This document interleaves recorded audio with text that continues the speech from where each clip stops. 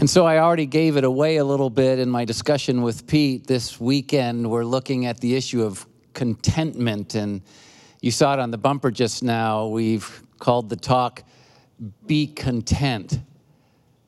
Yeah, easier said than done, right? Seriously, be content. Could there be a more difficult imperative or command that we're asked to consider in our lives? I mean, after all, our world and even our lives are often fueled by discontentment. Let me just give you the perfect example, at least from my life, and it's found in the iPhone. Yeah, the iPhone. 1 minute, I can be perfectly content with my iPhone, and then Apple releases a new one. And what happens? I want it. In fact, it goes beyond that. I need that. It's a big deal for me, and I'm totally discontent. I look down at the one I have, the one that was awesome just a few seconds before, and now that there's a new one, it's a piece of junk. But if I could get a new one, then I'll be content again. Well, here's the problem. It's never been true. I mean, never. In fact, I've never been genuinely happier in life. Life has never been genuinely better just because I got a new iPhone. Life doesn't work that way. Yes, sometimes technology advances enough that a new one becomes necessary. I mean, come on, things get old. But the new one will never give me contentment. Never. In fact, here's the problem, and I hope you'll weave this thought into the fabric of how you think. Problem is that wherever I am, there I am. I mean, that's the problem. If I'm discontent holding an old iPhone, well, then after the initial adrenaline and excitement of the purchase, I'm going to be discontent holding the new iPhone. It changes nothing in reality. And the same is true with everything in life. If I'm discontent in Michigan, I'll be discontent wherever I go. Because, and get this, the problem isn't the place. The problem is me. If I'm discontent with my present job or my present house, well, a new job and a new house won't give me contentment. Of course, there's nothing wrong with those things, nothing at all. Sometimes we need to get a new job. Sometimes we need a new house. Sometimes we need to change locations. I mean, those are a part of our everyday lives, but they will never give us contentment. Here's the reality I want you to see this weekend. Discontentment results from believing the lie that the grass is always greener on the other side of the fence. It's a lie. It's not always greener on the other side of the fence. And the reality is that believing that lie can get us into a ton of trouble, a world of hurt. In fact, look at the picture of this cow. I just want you to see it and look at it and consider it for a minute. It's a hilarious picture, obviously trying to get to the other side of the fence for the grass that's greener and all of that. But do me a favor, look behind the cow. What color is the grass? It's green. Look in front of the cow. Is the grass really any longer, any better, any fresher than what's behind the cow? Absolutely not. So think about it. All this trouble for nothing. And here's the reality. It happens to all of us. We do the same thing in our lives as that dumb cow. In fact, sadly, this is what happened to Adam and Eve way back in Genesis chapter 3. It's what led to their huge downfall. And it's what's led to the entire mess of humanity today. They thought the grass was greener on the other side of the fence, the side that God said not to go on. Look at Genesis chapter 3, verses 5 and 6. For God knows that when you eat from it, your eyes will be opened and you will be like God. Here's what's going on.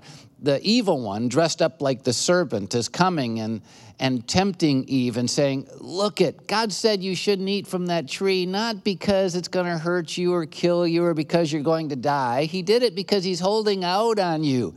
That's the really green grass. That's the really great fruit. And when you eat of that fruit, man, it's going to make your life so much better. You got to get through that fence like the cow to that other side. So God knows that when you eat from it, your eyes will be opened and you'll be like God, knowing good and evil. You don't need God. You can be like God. Just eat the fruit. When the woman saw that the fruit of the tree was good for food and pleasing to the eye and also desirable for gaining wisdom, when she saw that the fruit was greener than what she was used to eating, she took some and ate it. She also gave some to her husband who was with her, and he ate it. And what happened? Everything fell apart in their lives. Everything fell apart in the world. Everyone that's followed them has been born with the nature of rebellion, the nature of sin, the nature of a loss of a relationship with God. None of us experience by birth what God created us for in its fullness. And it's because we all have the propensity of Adam and Eve to think that the grass is greener on the other side, that what other people have and we don't have is better, it'd make us happier and more content. It's because of that propensity that God gave us the 10th command in Exodus chapter 20, verse 17, where he said, "You shall not covet." I mean, come on, don't covet your neighbor's house. Don't covet your neighbor's lands. Don't covet your neighbor's vocation. Don't covet your neighbor's wife. Don't covet. Stop thinking the grass is greener on the other side. It will lead to loss.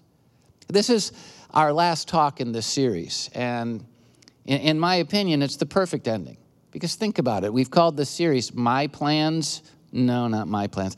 God's plans. And it's how we have to live in the tension between what comes naturally and what feels right to us, our plans, and the reality that God's plans, even when they feel wrong, even when it's hard to follow them, always lead us to the right place, to the place we long for.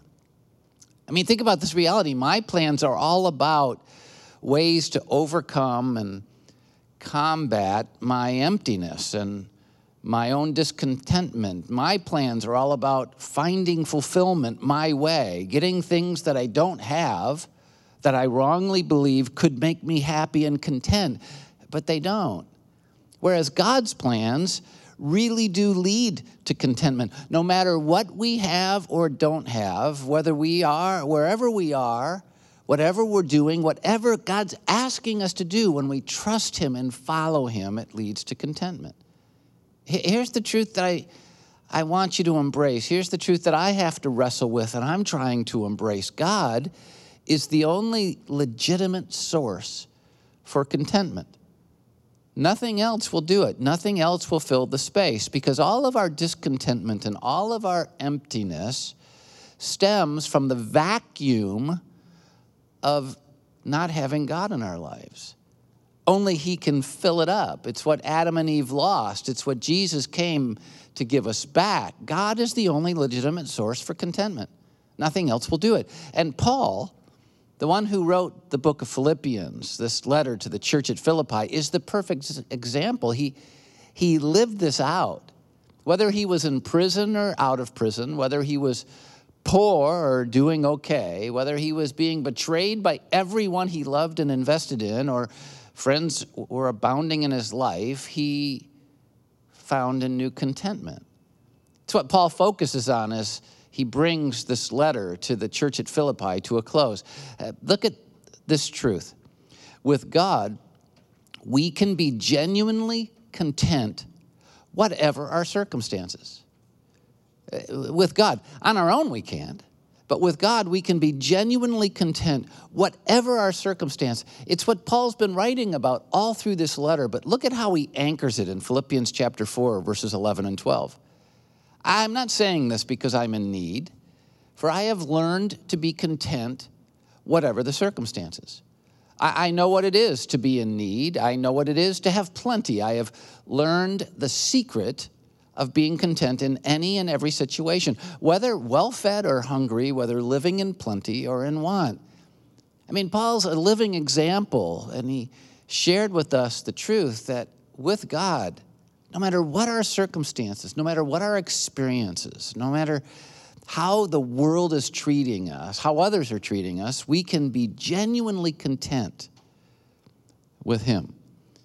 So here's the application. Here's the so what, how we can weave it into our lives. In order to find and experience genuine contentment, which we all long for, which we're all looking for in almost every choice we make and in every redirected moment of our lives, we're looking for contentment. If we're going to find and experience it, we have to learn and practice Paul's secrets. I mean, he's the one that called it a secret. I have learned the secret of being content in any and every situation, no matter what it is. And so if we're going to find that kind of contentment, we need to learn from Paul the secrets, and then we need to make the choice to practice them.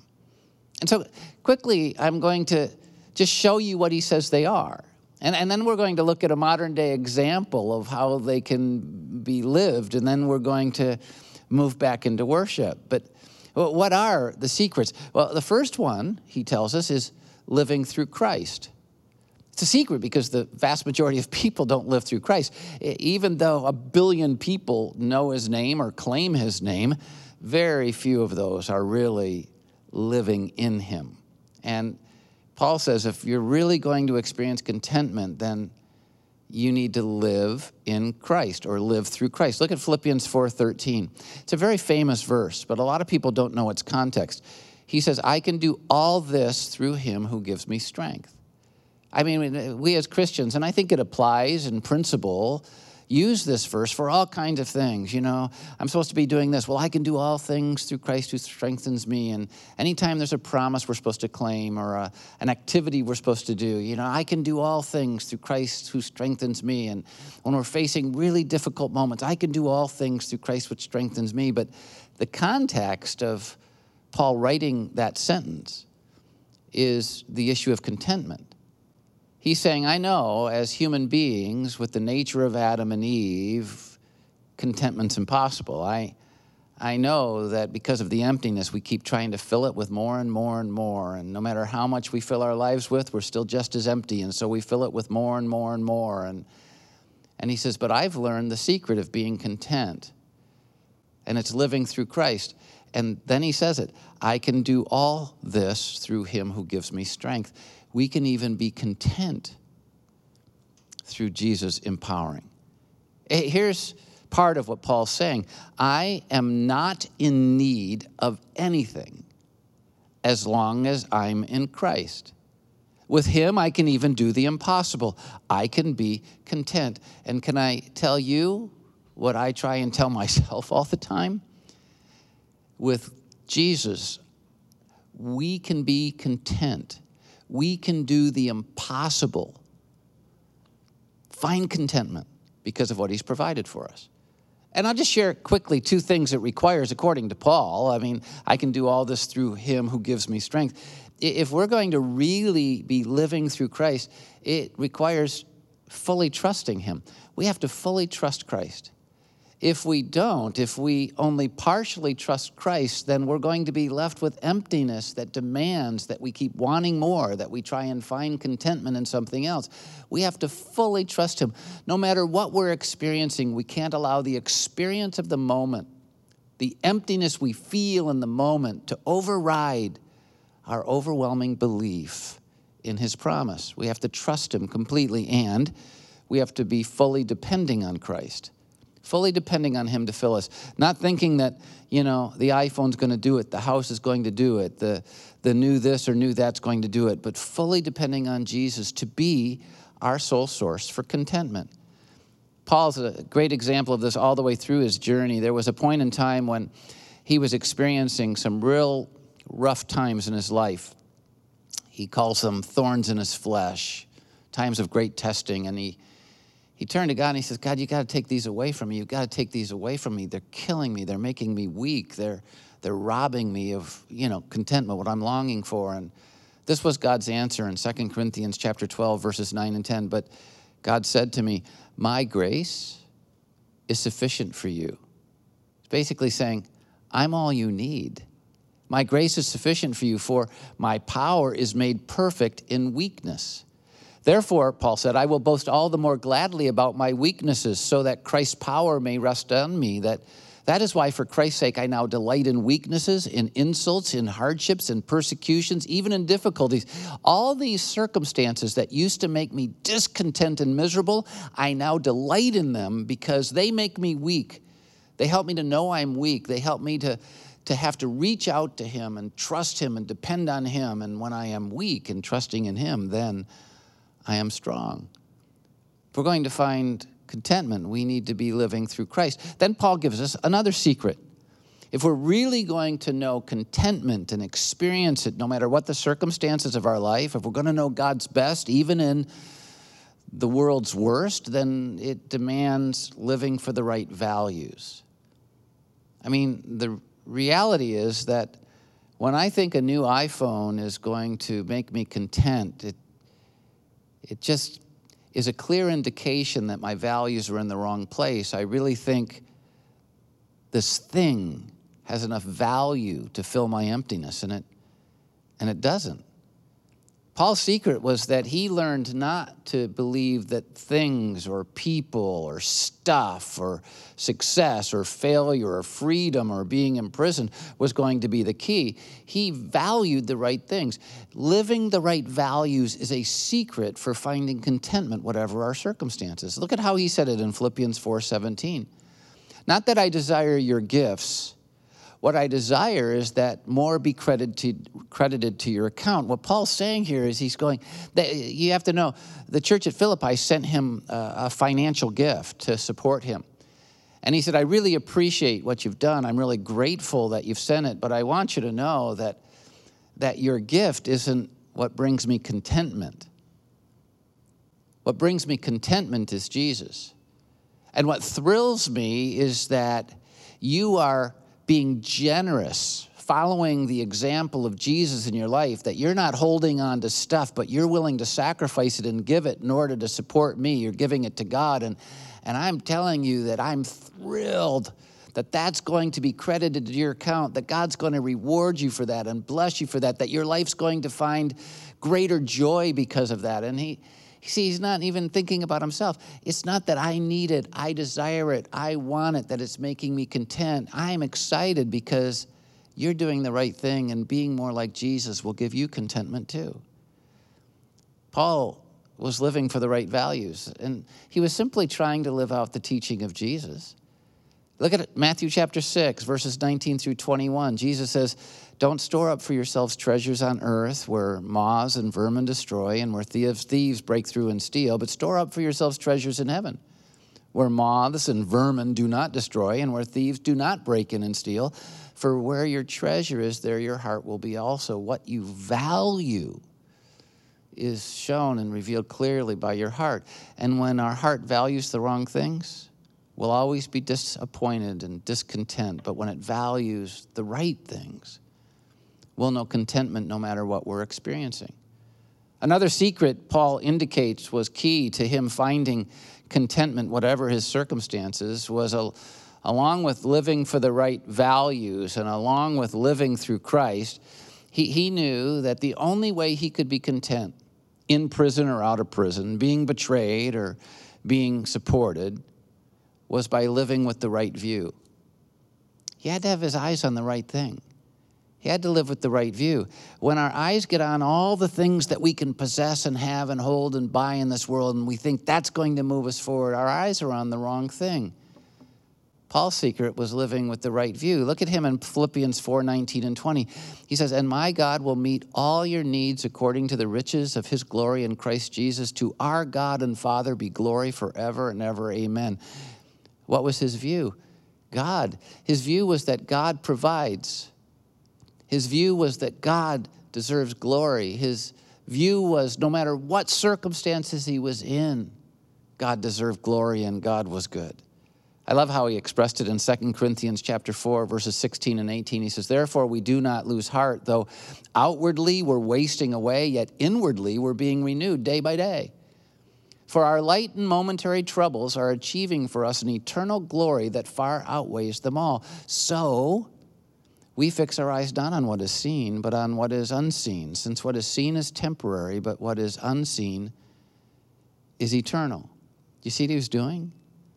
He's saying, look, I'm going through all kinds of trauma and difficulties in life, but they're just momentary. They only last during this physical life, but what I have in Jesus is forever. It's eternal. And so the way I stay content is by not looking at all that I have going wrong in the moment, but by looking at Jesus and all of his promises for eternity. And it filled him with contentment. And it'll do the same for us. Okay, so we've talked about it. We've heard Paul tell his story about it. We've tried to illustrate it a little bit, but I think it'd be great to see a real-world example. In fact, I'd love to share with you a real-world example from a couple who are a part of Northridge Church, who, in spite of experiencing some very difficult times, are really, really seeking to live the way Paul did, with contentment. Watch this. All right, so we're talking about contentment, and what better way to get into it than talking to real people living in our real world, trying to apply it to their life. And with that in mind, Roxanne and I are here, and we are joined by a couple from our church, Tom and Sarah Webb. Hey, guys. Hello. Thank you so much for joining us. I really do appreciate it. And Tom, we've known you for longer than we've known Sarah, but Roxanne, Tom's volunteered in your ministry for a long time. Since 2006, that's right. And yeah, he's been a producer for us on the weekend services, which is like our air traffic controller up there in the bridge. So yeah, we've known him a long time. Yeah, if you've never been to Northridge, Plymouth, it's a 2-tiered deal, and there's a little windowed glass area, and that's where I see Tom when I'm giving my talks. And, so, and by the way, you get to boss me around a little bit, Tom. We do have some instructing ability. Well, that's great. So now this is interesting. You volunteer, you're a part of Northridge, but tell us where you live. Well, we live in Midland, or we live in Sanford, but we are about an hour and 45 minutes north of Northridge. And, you know, it's been my home church for almost 2 decades. And you guys are family and irreplaceable. So we commit to working with Northridge, attending with Northridge. We're there, once or twice a month. And then the rest of the time, we're part of your online But that's what I love about you, is that you guys volunteer, and you volunteer in a position, and Sarah, you do too, because you're a producer in Brighton. You are there for 2 days. So how do you pull that off on a weekend? Sarah, Yeah, basically Tom heads off first thing in the morning to hit Plymouth, because you do have to be there pretty early in the morning, and I typically join him in the afternoon and supply all the candy and actually view the service so that I'm prepared to execute from Brighton the following morning. So we both drive down separately, so we have our modes of transportation, and then we get up super early. Well, actually we stay at the hotel. We have to book a hotel because the drive just doesn't make sense, and we utilize it as kind of a date night. So a couple times a month we can actually really connect and eat all the yummy things that Metro Detroit has to offer.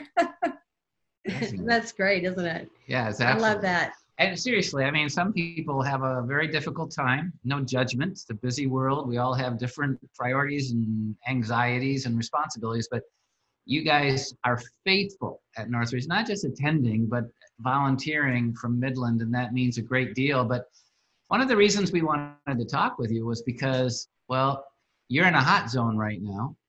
Along with all of us, you're dealing with the pandemic and quarantine. Along with all of us, you're dealing with the social unrest and stuff that's going on in America.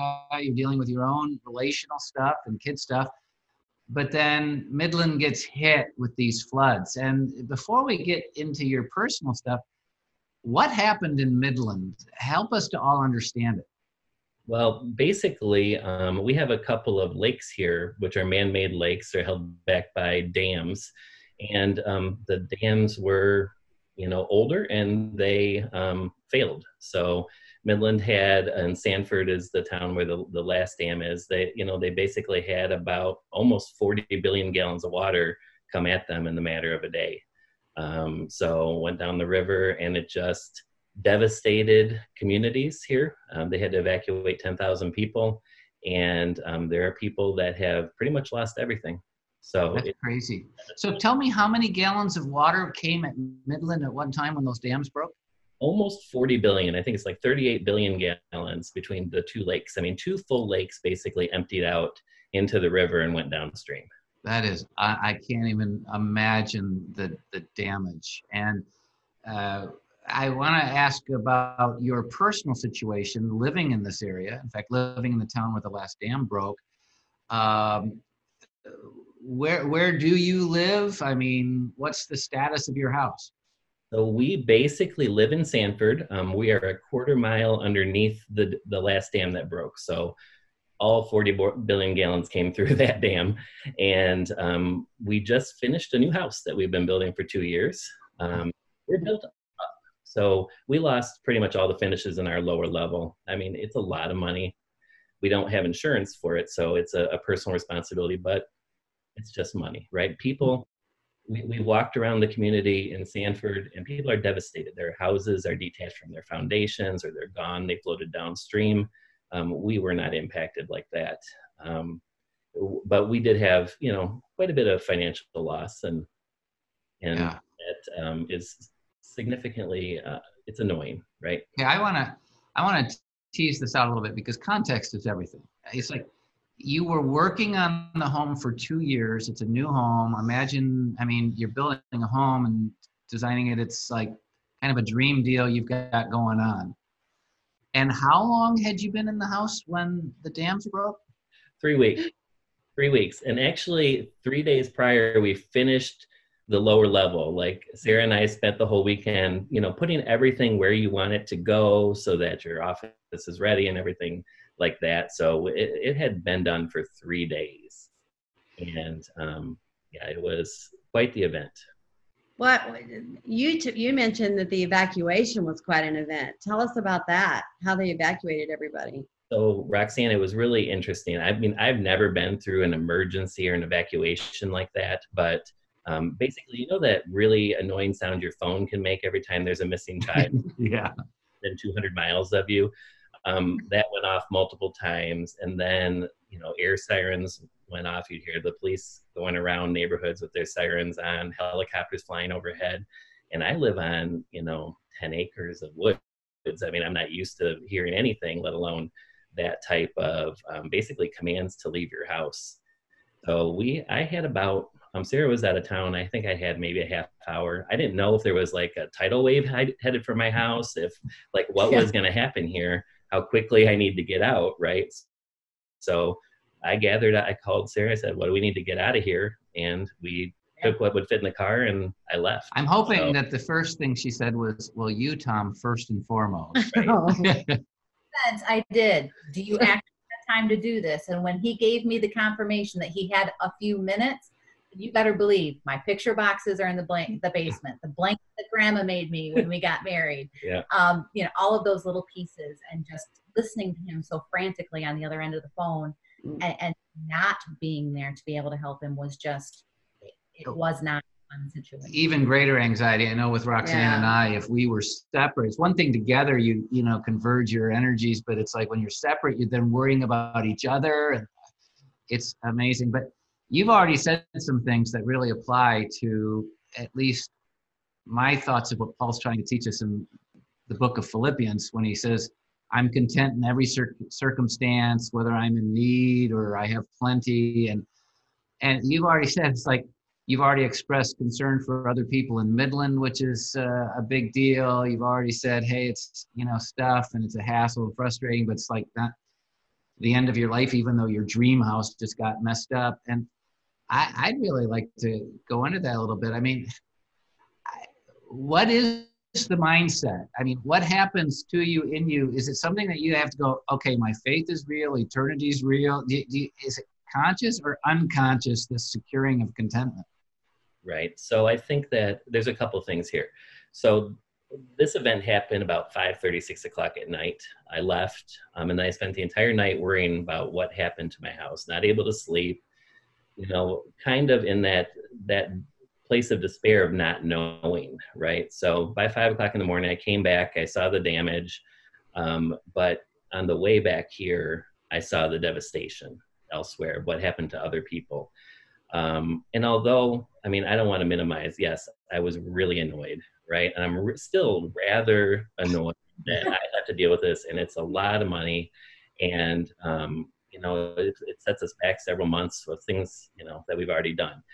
But later that day, I took a walk down to the dam and I looked at what actually happened and the road being gone and the people's houses and their stuff floating down the river. I wasn't impacted like that. So where I arrived at after taking a walk was, it's not my money. I mean, it's God's money that I've been blessed with. It's not really even my stuff. I mean, I'm just kind of the caretaker right now of it. And then there are people that are devastated and need our help, right? So that's where I got to. And then Sarah was there later that day, and we later walked down ourselves. And, you know, I mean, what you saw. It's insanity.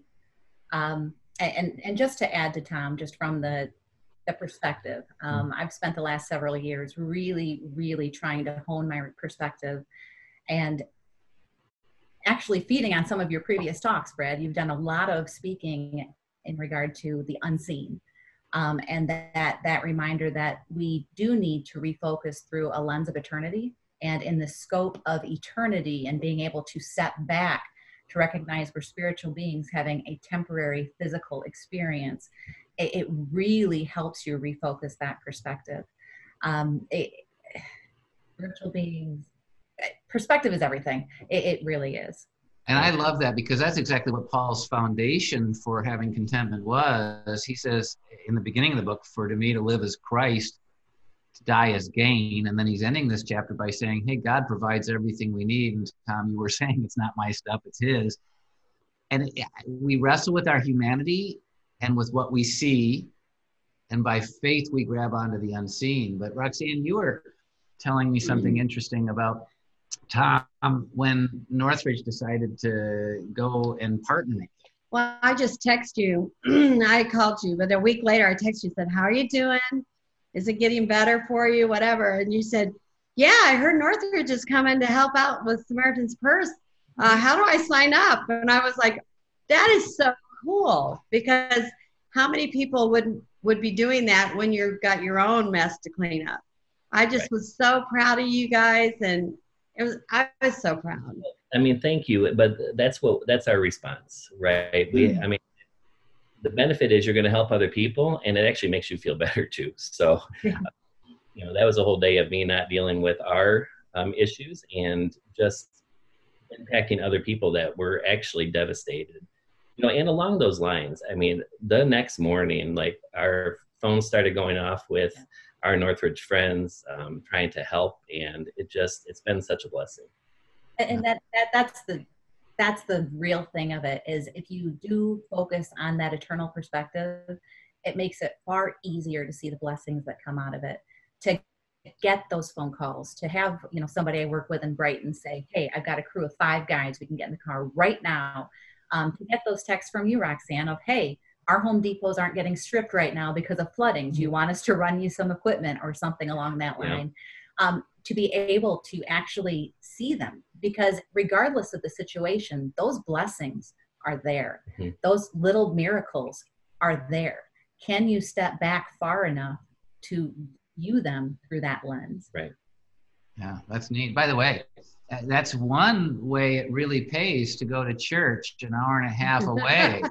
Because if you get devastated, they're not, maybe, and they can come and help. I like that is crazy. I just want you guys to know that for a long time, you've been an impact in my life just because of your ongoing faithfulness. It's one thing to have a couple lives an hour and a half away, be faithful for a while. It's another thing, like you said, Tom, going on 2 decades. And you mean a lot to me. We care about you. I love that you're with the frustration and the annoyances and the hardships. And I'm sure you look at each other in private and complain a little bit. But I love that you're looking through that to the unseen. I'm learning from you. I'm grateful for you, and I think your whole Northridge Church family feels the same way following this conversation. Right? And we love you both. I mean, Yeah. All right, guys. Well, is there anything that we can especially pray for you guys and Midland for during this time right now? I think that, pray for the community. And if you're going to pray for us on how we can help, right? I mean, we're going to get through the issues that we have here. Pray for the community because there's long-term devastation. There's lack of insurance. There's people without houses with banknotes. I don't know how people recover, and there's a lot of people here helping, which is tremendous. But I think that's where we probably focus our prayers, is for the community and for those individuals and for their recovery. And for the people who are helping, like when Northridge comes up, that we show the light of Jesus to them. So if they don't know him, we will be that impact. That's awesome. You got it. In fact, before we say goodbye, I'd love to pray for you. Can we do that right now?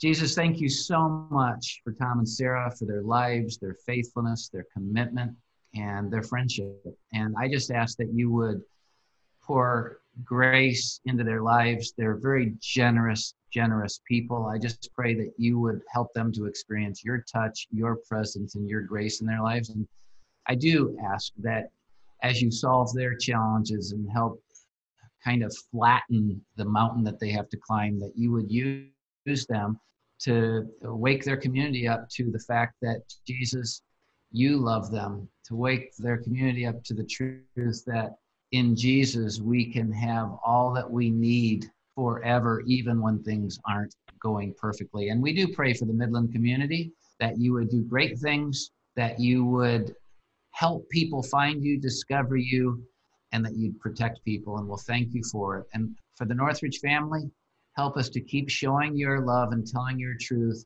in devastated communities like this and to our own neighbors. And we'll thank you for it in Jesus' name. Amen. Amen.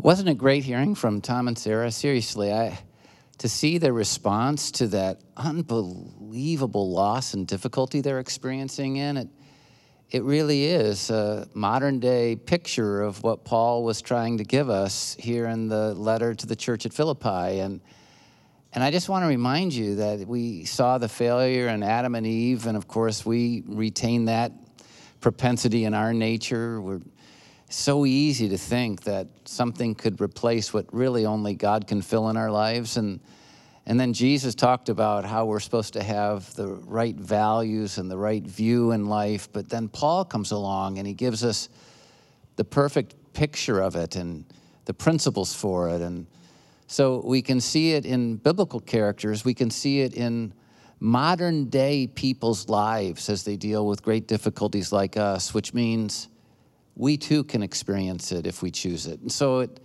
really boils down to us just asking ourselves those vital questions. And the first vital question is, am I living through Christ? And so can I ask it of you? Are you living through Christ?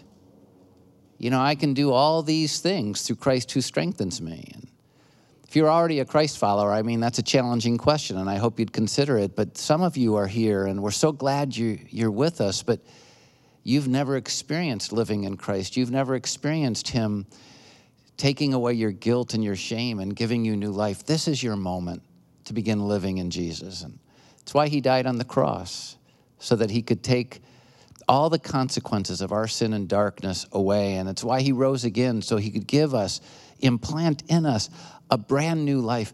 But we have to ask him. We have to trust him. And so I'm going to pray. I want to invite you to pray with me. Whether you want to do it out loud or in your heart, just make my words your words to God, okay? Just say, Jesus, right now, I'm making the decision to live my life in you and through you. I don't deserve a relationship with you. I've failed. I've sinned. But that's why you died on the cross, to forgive me. So I'm confessing my sin and asking you to forgive me. It's why you rose again, to give me new life. And so by faith, I'm receiving the new life that comes with you living in me. And I just ask you to help me now to live through you, to experience what only you can give me. genuine contentment, life, and life to the full. In Jesus' name, amen. Now, if you just prayed with me, you'll see it on the screen. You can just text us, and we would love to send you a New Testament Bible, some ideas about ways that you can build your relationship with God. You just have to let us know, and please know, we're going to celebrate what you've done and pray for you, okay? But there's a second vital question we need to ask. If we're really going to experience contentment, Paul's second secret was about having the right values. So we need to ask ourselves, am I living for the right values? Are you living for the right values? And then the last vital question is, are you living with the right view? Because if you're living for what's seen, you'll never experience contentment. Life changes too much. Things come and go too much. But if you're living for Jesus, for the eternal, for the unseen, like Paul, it doesn't matter what happens to you, you can know contentment. And here's the right view. No matter what we're experiencing in life, God is always present. No matter what we're experiencing in life, God is still working. No matter what we're experiencing in life, God is still providing. And no matter what we're experiencing in life, God is still in control.